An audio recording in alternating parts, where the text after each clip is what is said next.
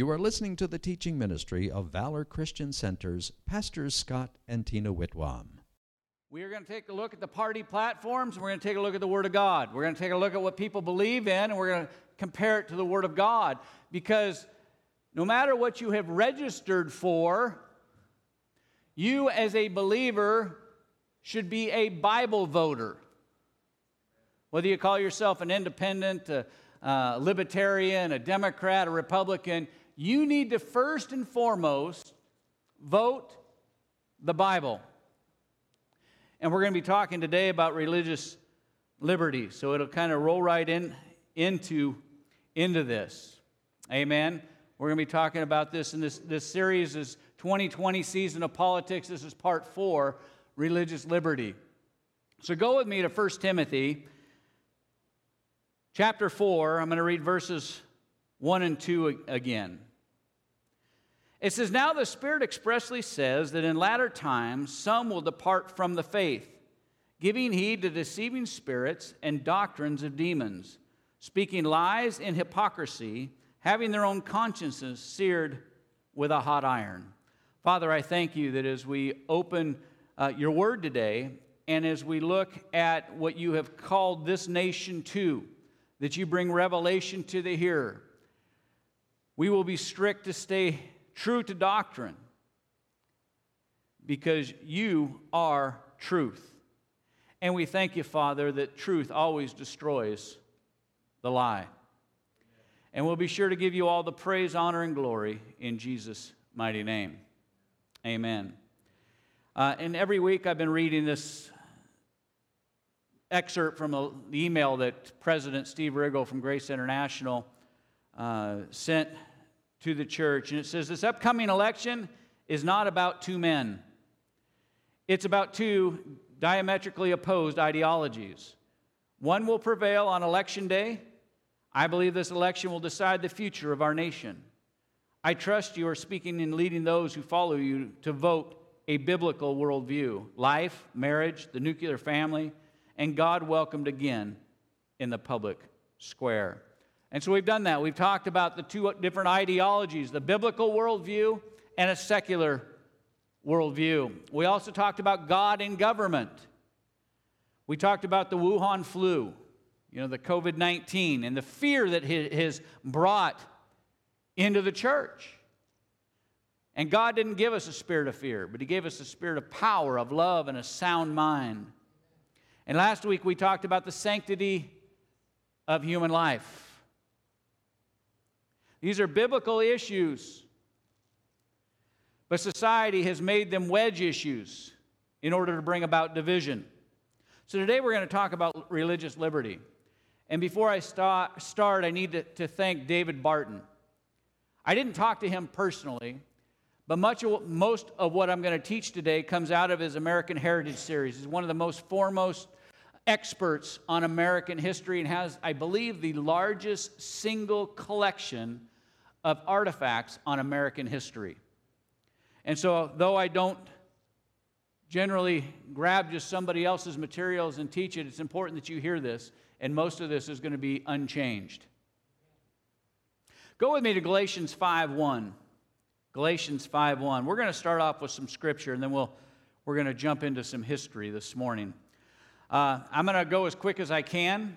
When I first did this lesson, I had 38 pages of notes. On a typical Sunday, I have between 5 and 10, depending on how much scripture I have, because I put the scripture in to read it, it makes longer.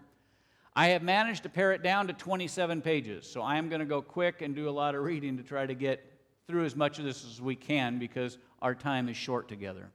In Galatians 5:1, it says, "Stand fast, therefore, in the liberty by which Christ has made us free, and do not be entangled again with the yoke of bondage." And you know that the writer of the Declaration of Independence quoted from Galatians 5 when he wrote, "The pursuit of life, liberty, and the pursuit of happiness." That is a quote taken from Galatians 5:1. In Genesis 1:28 and 2:15, it says, "Then God blessed them, and God said to them," speaking of man, Be fruitful and multiply. Fill the earth and subdue it. Have dominion over the fish of the sea and over the birds of the air and over every living thing that moves on the earth. Then the Lord God took the man and put him in the Garden of Eden to tend and to keep it. The greatest gift God has given to mankind is free choice. God has given us free choice and made us responsible for our choices. Sometimes I wish I wasn't responsible for my bad choices, but I'm responsible for my choices. Amen? All of them. That's right.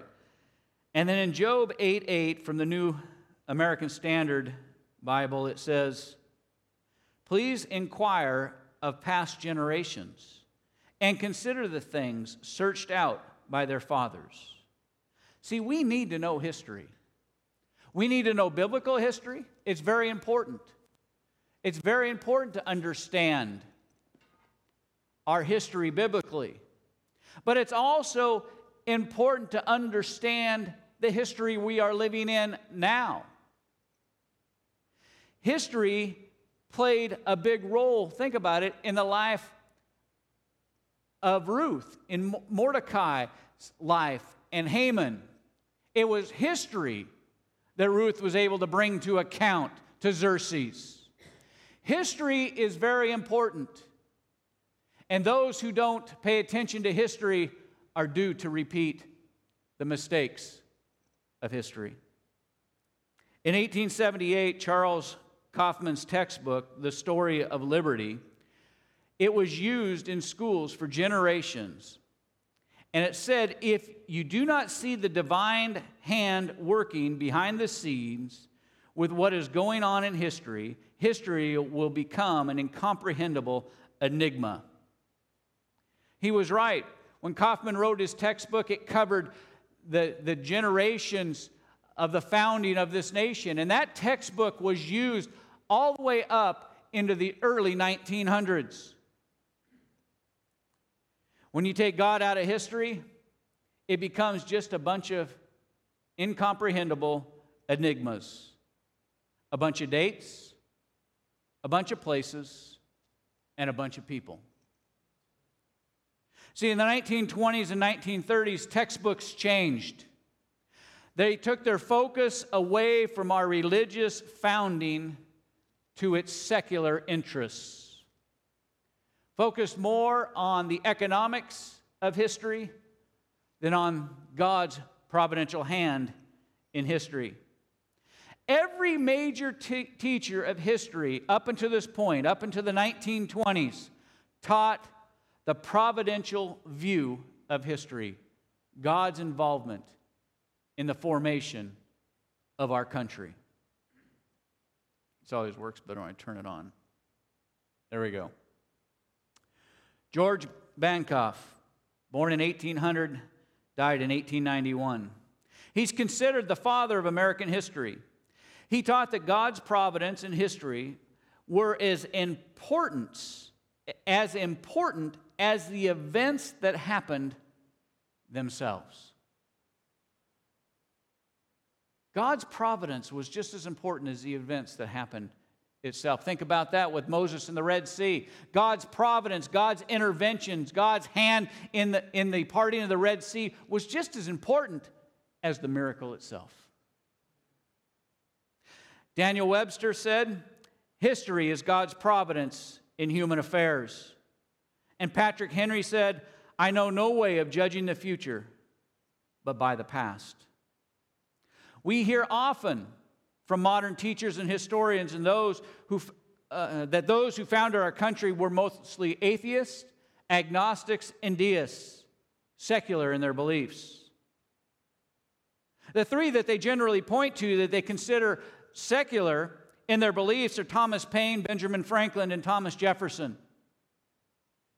But remember, there are about 250 founding fathers, and yet they point generally to those three. A founding father, also called the framer, is someone who had a part in the birth and establishment of America as a nation. There were 56 signers of the Declaration of Independence, 55 at the Constitutional Convention who framed the Constitution. The first Congress who framed the Bill of Rights, we know them as our amendments, numbered about 90. Then there are people who did not sign any of the documents, but they were instrumental in the formation of our country. Take this person, John Jay. He wrote the Federalist Papers and was the original Chief Justice of the Supreme Court. And then here, Patrick Henry. He didn't sign any of the documents, but his impact on the Revolution and the victories in Virginia would not have existed without him. He played a huge role in the history making of our nation. Add them all up, and you get about 250 founding fathers. The issue is we've only been taught to recognize a few men. What about the others? What about the seldom heard of founders, and what role did they play? Here's one that you probably haven't heard of, Benjamin Rush, born in 1745 and died in 1813. He was a signer of the Declaration, a ratifier of the Constitution, served in 3 different governmental administrations. He was an evangelist. One of his quotes says, "I do not believe that the Constitution was the offspring of inspiration, but I am as satisfied that it is as much the work of a divine providence as any of the miracles recorded in the Old Testament and the New Testament." When he died in 1813, Thomas Jefferson and John Adams said he is one of the 3 most notable founding fathers, along with Ben Franklin and George Washington. But we don't ever hear about him. Why? Because he was an evangelist. They look at the secular people that they can pull out in order to try to take God out of our history. What about James Wilson, 1742 to 1798, and Stephen Hopkins, 1707 to 1785? What about Richard Henry Lee, 1732 to 1794, and many, many more? Do you know about 95% of the founding fathers were Orthodox Christians?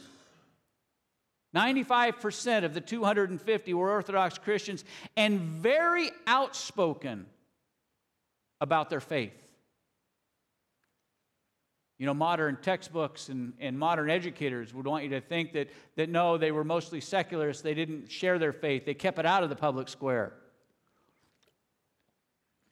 What is taught as history has changed over time. History hasn't changed, but what is being taught as history has. And the list of founding fathers taught gets smaller and smaller. The textbooks from 1848 taught about all 56 signers of the Declaration of Independence. Our forefathers learned about the founding of this nation, the people who were involved in it. Current textbooks teach just a few of the least religious founders, and then paint all the founders as being non-religious. Most paintings and pictures of the signing of the Declaration bring to front Benjamin Franklin and Thomas Jefferson, which are then promoted as non-religious founders, or considered the least. But least is a comparative term. And even these 2 men were more religious than most people are today. Benjamin Franklin, he recommended, and this is a quote, to teach Christianity in public schools. Does that sound non-religious? In Pennsylvania, he did this in Pennsylvania, and he also worked to raise church attendance. Now, does that sound like somebody who's non-religious? Ben Franklin made a firm defense of Christianity when it was attacked by Thomas Paine in his book, The Age of Reason. Franklin signed numerous cited numerous Bible verses to prove his point in calling for the establishment of chaplains and daily prayer at the Constitutional Convention. What about Thomas Jefferson, the third president of the United States? He recommended that the Great Seal of the United States depict a Bible story and that the Word of God appear in the national motto. As president, he negotiated treaties with direct federal funding to missionaries to evangelize the natives, and these were ratified by the United States Senate. Jefferson dated documents with "in the year of our Lord Christ." When we moved into the U.S. Capitol in November of 1800, one of the first acts Congress was to approve was the use of the Capitol as a church building. That happened on December 4th, 1800. At that time, the Speaker of the House was John Trumbull. Guess who the President of the Senate was? Thomas Jefferson. Thomas Jefferson went to church there when he was the vice president, and for 8 years while president of the United States. Jefferson ordered the United States Marine Corps Band to play the worship music at worship and church services at the U.S. Capitol. Now, wouldn't that be some kind of worship team? The United States Marine Corps. Now, does this sound like a man who is non-religious and doesn't believe that religion should be in the public square? I think Thomas Jefferson was very religious. History says so. In 1803, President Thomas Jefferson did a treaty with the Kaskaskia Indians, where he gave federal funds to missionaries to the Indians. I mean, directly sending missionaries out into the native tribes. And now they tell us that Jefferson wanted to abolish religion and create an absolute wall of separation of church and state. But the facts of history do not support that. So secularists have sought out the least religious founding fathers to whom they can raise the question or cite an instance where they may not been wholly in favor of religious autonomy or sovereignty. And this is why they love to use James Madison. James Madison, born in 1751, died in 1836. Why do they do this? Because one of the last things that Madison did before he died was wrote what's called the Detached Memoranda.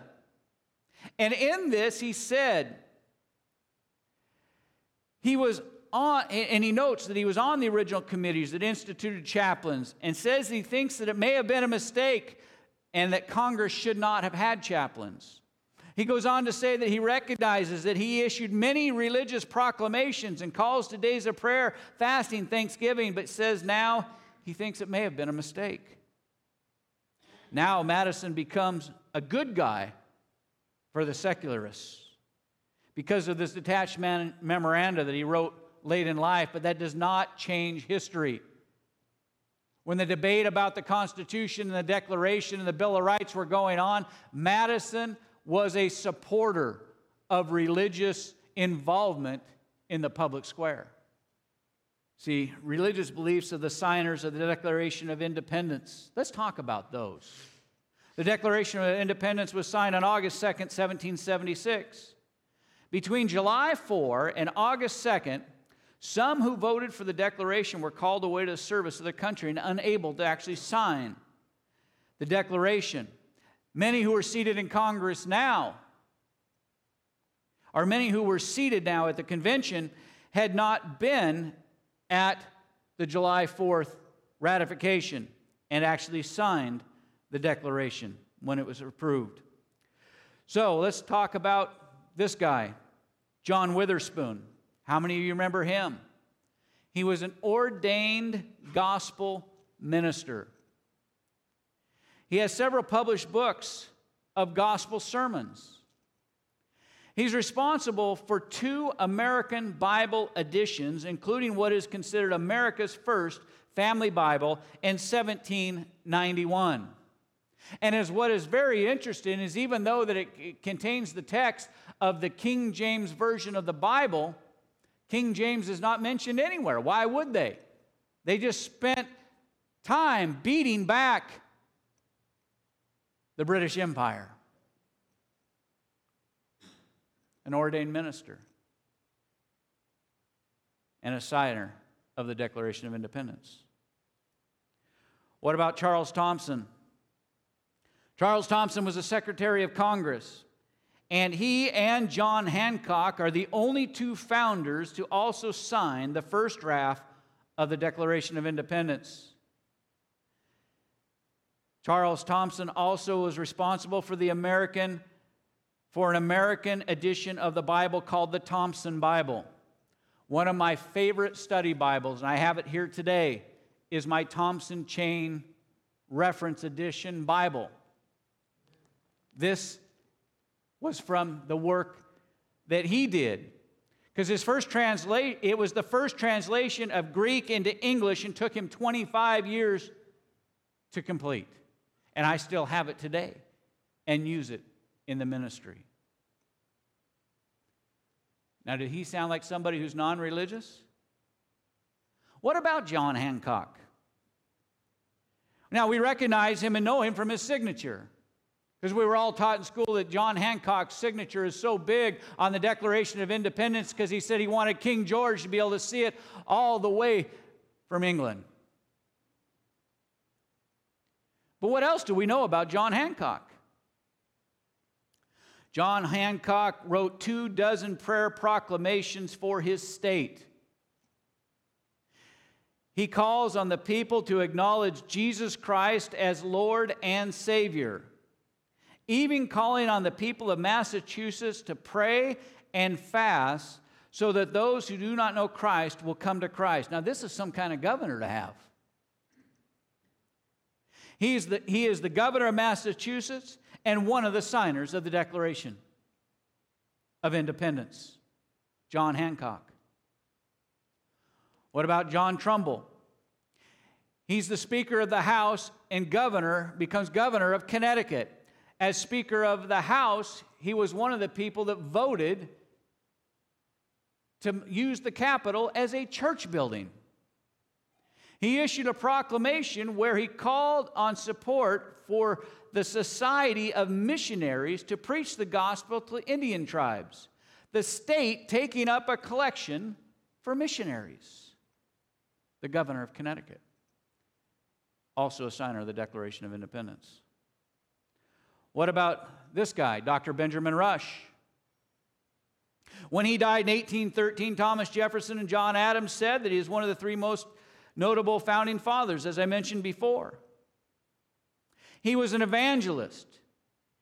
And he said of the Constitution, I quote, "In its form and adoption is as much the work of divine providence as any of the miracles recorded in the Old and New Testament." Now, I read that before, but it's important. This guy was significant. He was a leading educator. He helped start 5 colleges and started the first college for women. He's called the father of American medicine.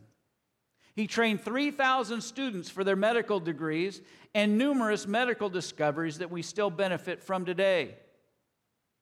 He's the founder of America's first abolitionist society and was a leader for 40 years in the abolitionist movement.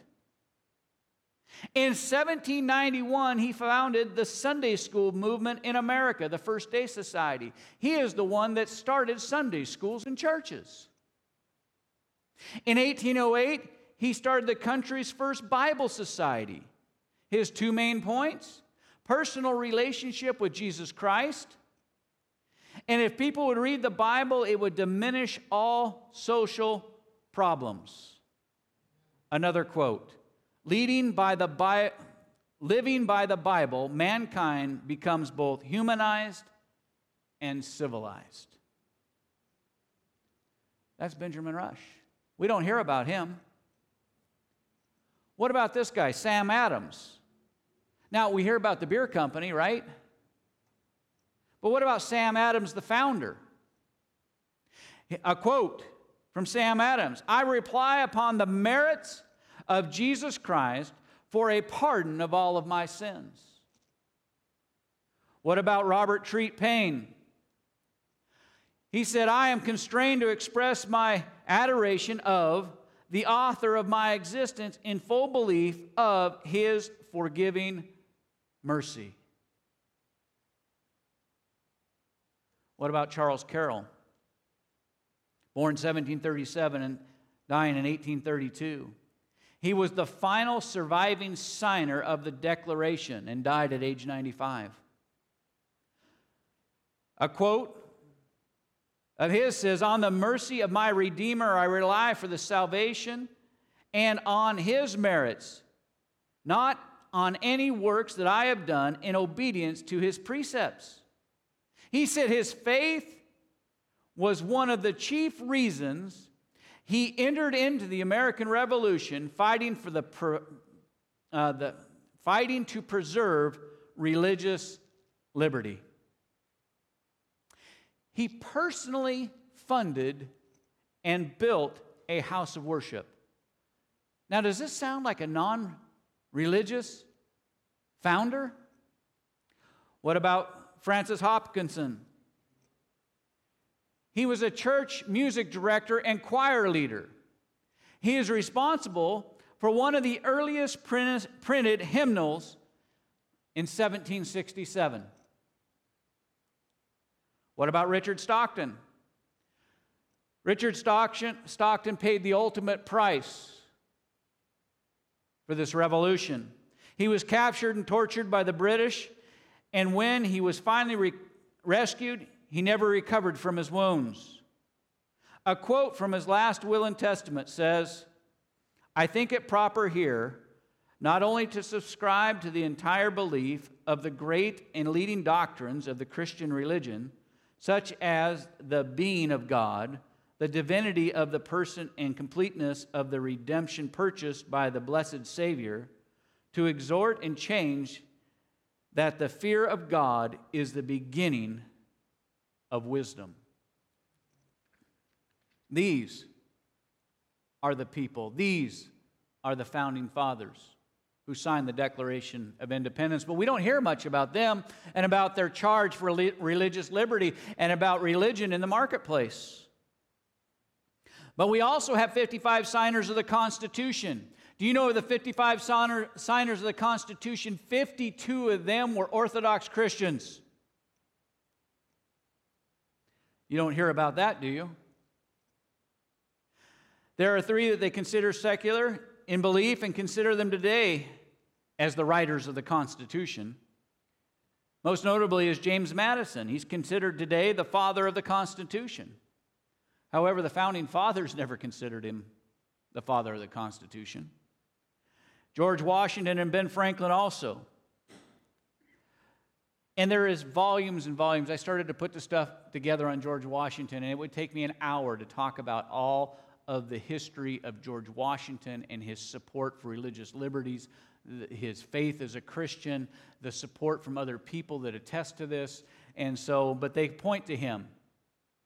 And we'll talk a little bit about why here in just a second.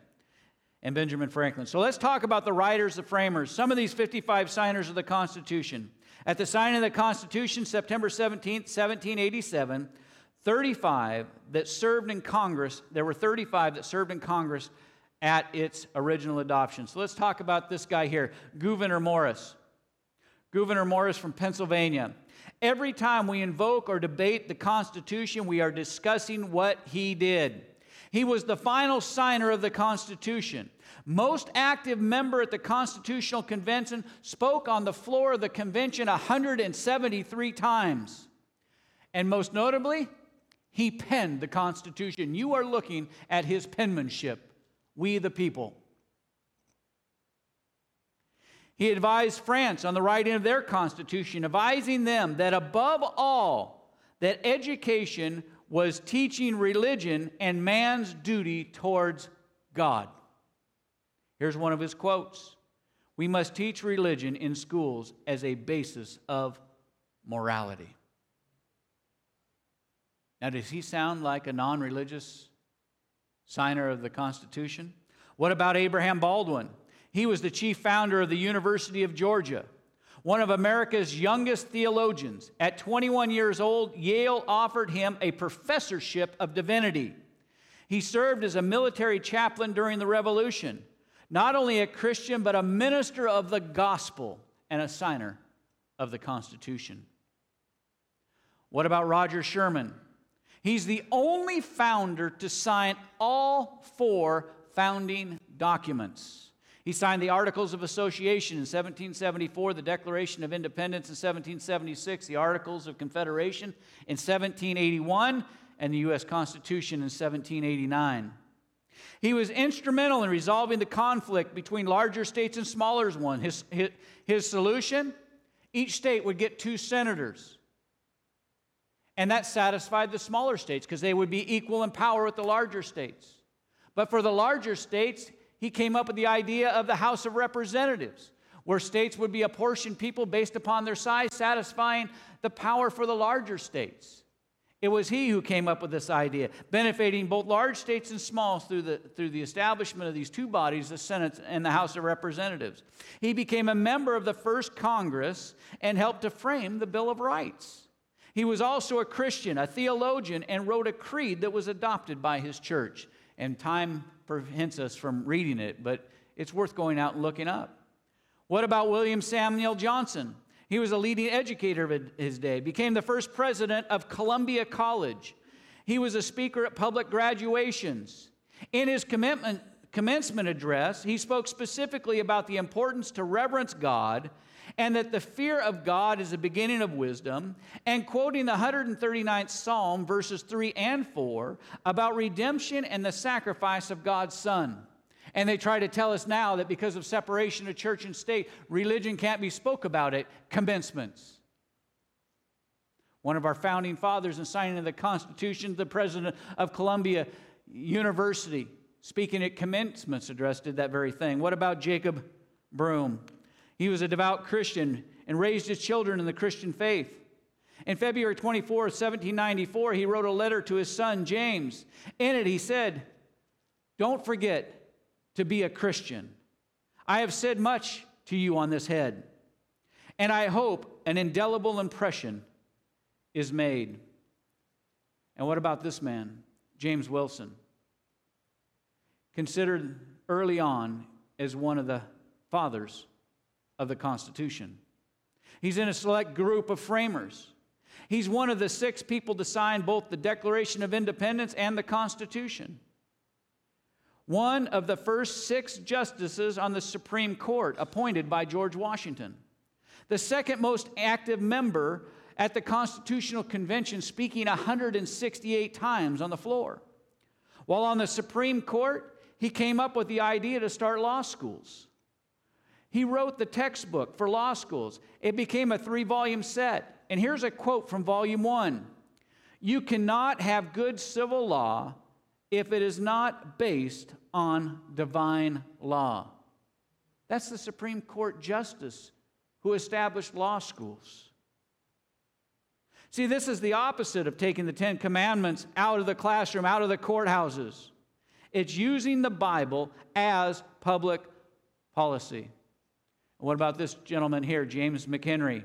He was aide to General George Washington, served as a Secretary of War from 1796 to 1800. Fort McHenry that suffered a brutal attack by the British, as Francis Scott Keyes wrote, the Star-Spangled Banner was named after him. He was the founder of the Baltimore Bible Society, which is now the Maryland Bible Society.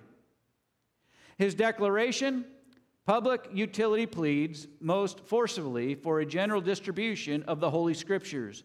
These alone secure to society order and peace, and to our courts of justice and constitutions of government purity, stability, and usefulness. In vain, without the Bible, we increase penal laws and draw entrenchments around our institutions. Bibles are strong entrenchments. Where they abound, men cannot pursue evil or wicked courses." That's powerful. What about James Madison, who they talk about being very secular in nature. In textbooks today, James Madison is considered a father of the American Constitution, though the founders didn't. In the first 100 years of the adoption of the Constitution, there were actually 4 people considered the founder of the Constitution: George Washington, Roger Sherman, Charles Cotesworth Pinckney, and James Wilson.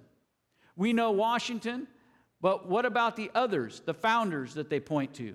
Today we use Madison and think he's the guy who wrote it. The congressional record shows more often than not, Madison's proposals were rejected by the body. And even his Virginia plan was completely rejected as a non-starter. But why is this? Because in later years we found the writings where he appears to be non-religious, because in his latter days he said, well, maybe we shouldn't have instituted chaplains. Maybe we shouldn't have made these proclamations. However, the historical record does not match that claim, as Madison was overtly religious in his writings, speech, and actions. And see, this shows the importance of teaching from textbooks about religious liberty as it was founded. 52 of the 55 at the Constitutional Convention members were from Orthodox Christian churches. This is why they saw no issue with prayer in the public square, God in a motto or in a pledge, but we only get 2 or 3 that they call secular founders. David Barton rightly says, whoever controls history controls the future. When you look at what happened after the signing of the Constitution, it's obvious that the documents and the intent was not secular but religious in nature. I got 2 quotes from James Madison. The happy union of these United States is a wonder, their Constitution a miracle, their example the hope of liberty throughout the world. And we have staked the whole future of our new nation, not upon the power of government, far from it. We have staked the future of our political constitutions upon the capacity of each of ourselves to govern ourselves according to the moral principles of the 10 Commandments of God. Now, does that sound like somebody who's non-religious? But they don't point to that. They point to his final detached memoranda. What about Ben Franklin, who's considered also non-religious by the secular teaching establishment? Here's a quote from him. It says, I can hardly conceive a transaction of such momentous importance to the welfare of millions now existing, and to exist in the posterity of a great nation should be suffered to pass without being in some degree influenced, guided, and governed by the omnipotent, omnipresent, and beneficent ruler in whom all inferior spirits live and move and have their being. That's quoting from Acts 17:28. And I know of Franklin, and I don't have it here. He talked about when he actually went and attended a George Whitefield meeting, the great preacher during the great time of revival. And Franklin said, when I went, I was so compelled that I gave him my coppers, and as he taught more, I gave him my silver. And he says, before he was finished, I gave him my gold. He says, I will not be going back to that man's meetings again.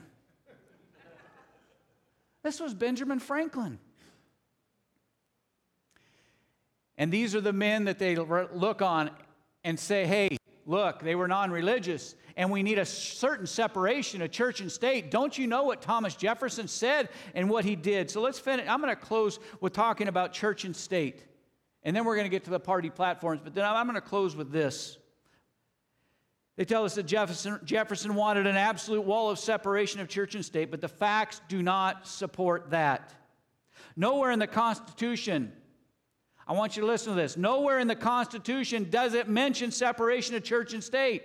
And for those of us who read it, we have not found it. I have not found that phrase in there anywhere. In fact, the First Amendment to the Constitution was objected to by many religious leaders of the day. Do you know that? You know why? Because they said, hey, this new nation should not have any influence of government whatsoever, and therefore the Constitution should not talk about, these Bill of Rights should not talk about what freedoms we have, because our freedoms are absolute.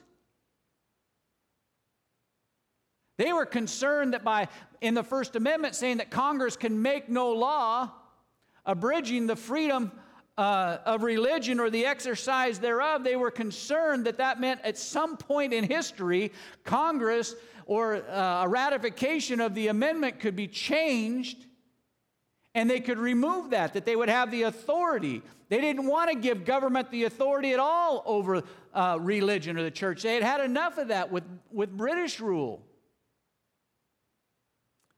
The Declaration addressed many of the grievances the colonists had. The Constitution, the Bill of Rights, set out to address each one of these.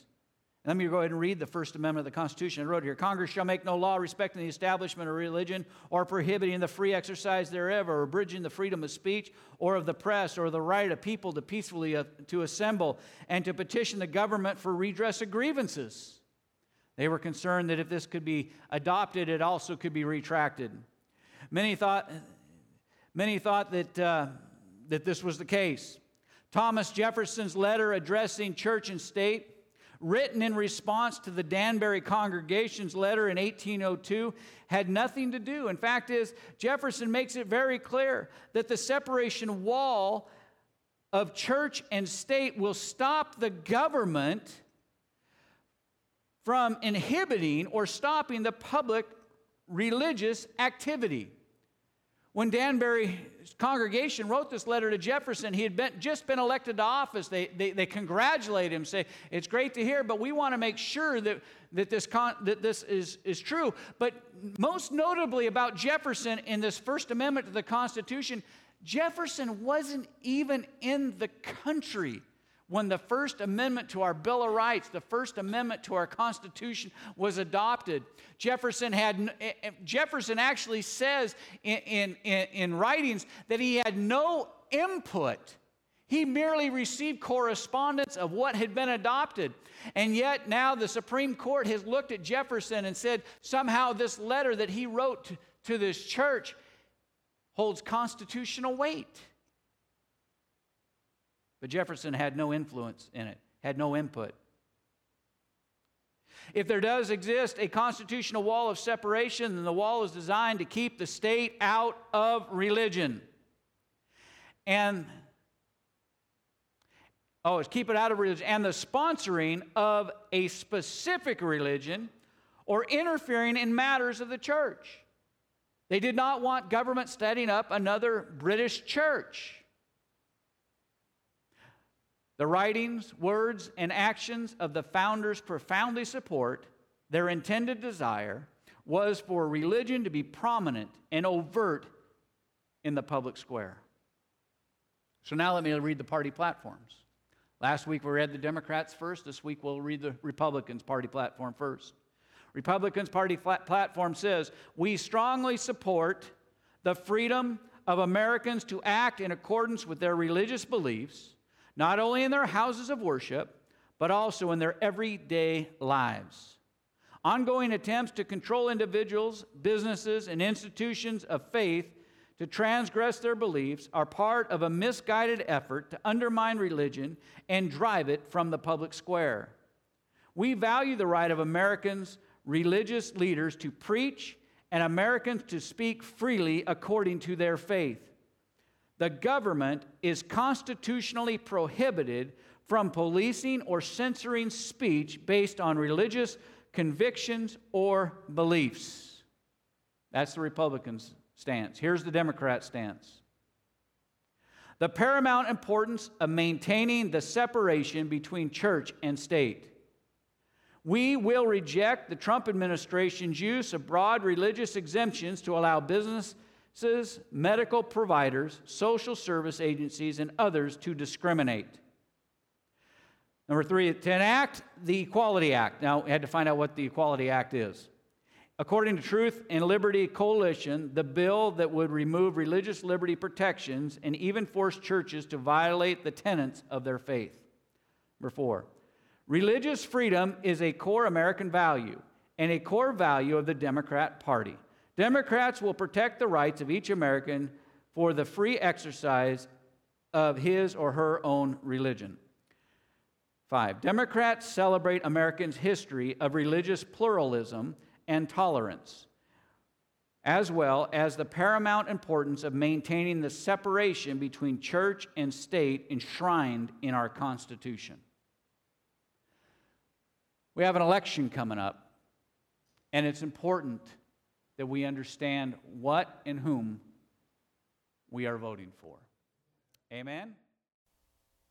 You have been listening to a recording from the teaching ministry of Valor Christian Center with senior pastors Scott and Tina Whitwam. If you have never received Jesus Christ as your Lord and Savior, I invite you to pray this simple prayer with me now.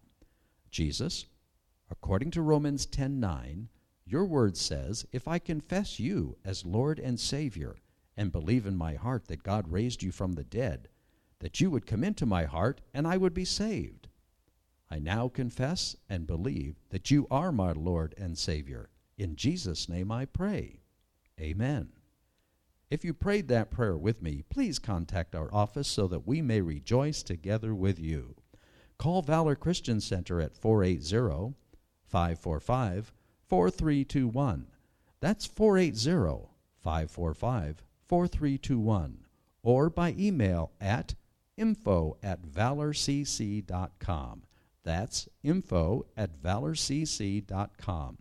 Or by mail to the church address at 3015 East Warner Road, Gilbert, Arizona, 85296.